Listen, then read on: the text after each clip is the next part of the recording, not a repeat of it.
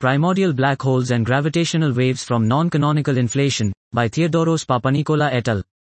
Primordial black holes, PBHs, can generically form in inflationary setups through the collapse of enhanced cosmological perturbations, providing us access to the early universe through their associated observational signatures. In the current work, we propose a new mechanism of PBH production within non-canonical inflation, using a class of steep deformed inflationary potentials compatible with natural values for the non-canonical exponents. In particular, by requiring significant PBH production, we extract constraints on the non-canonical exponents.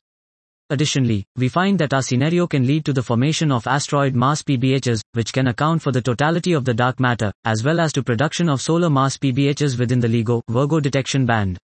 Finally, we find that the enhanced cosmological perturbations which collapse to form PBHs can produce a stochastic gravitational wave, GW, background induced by second-order gravitational interactions. Very interestingly, we obtain a GW signal detectable by future GW experiments, in particular by SCA, LISA and BBO.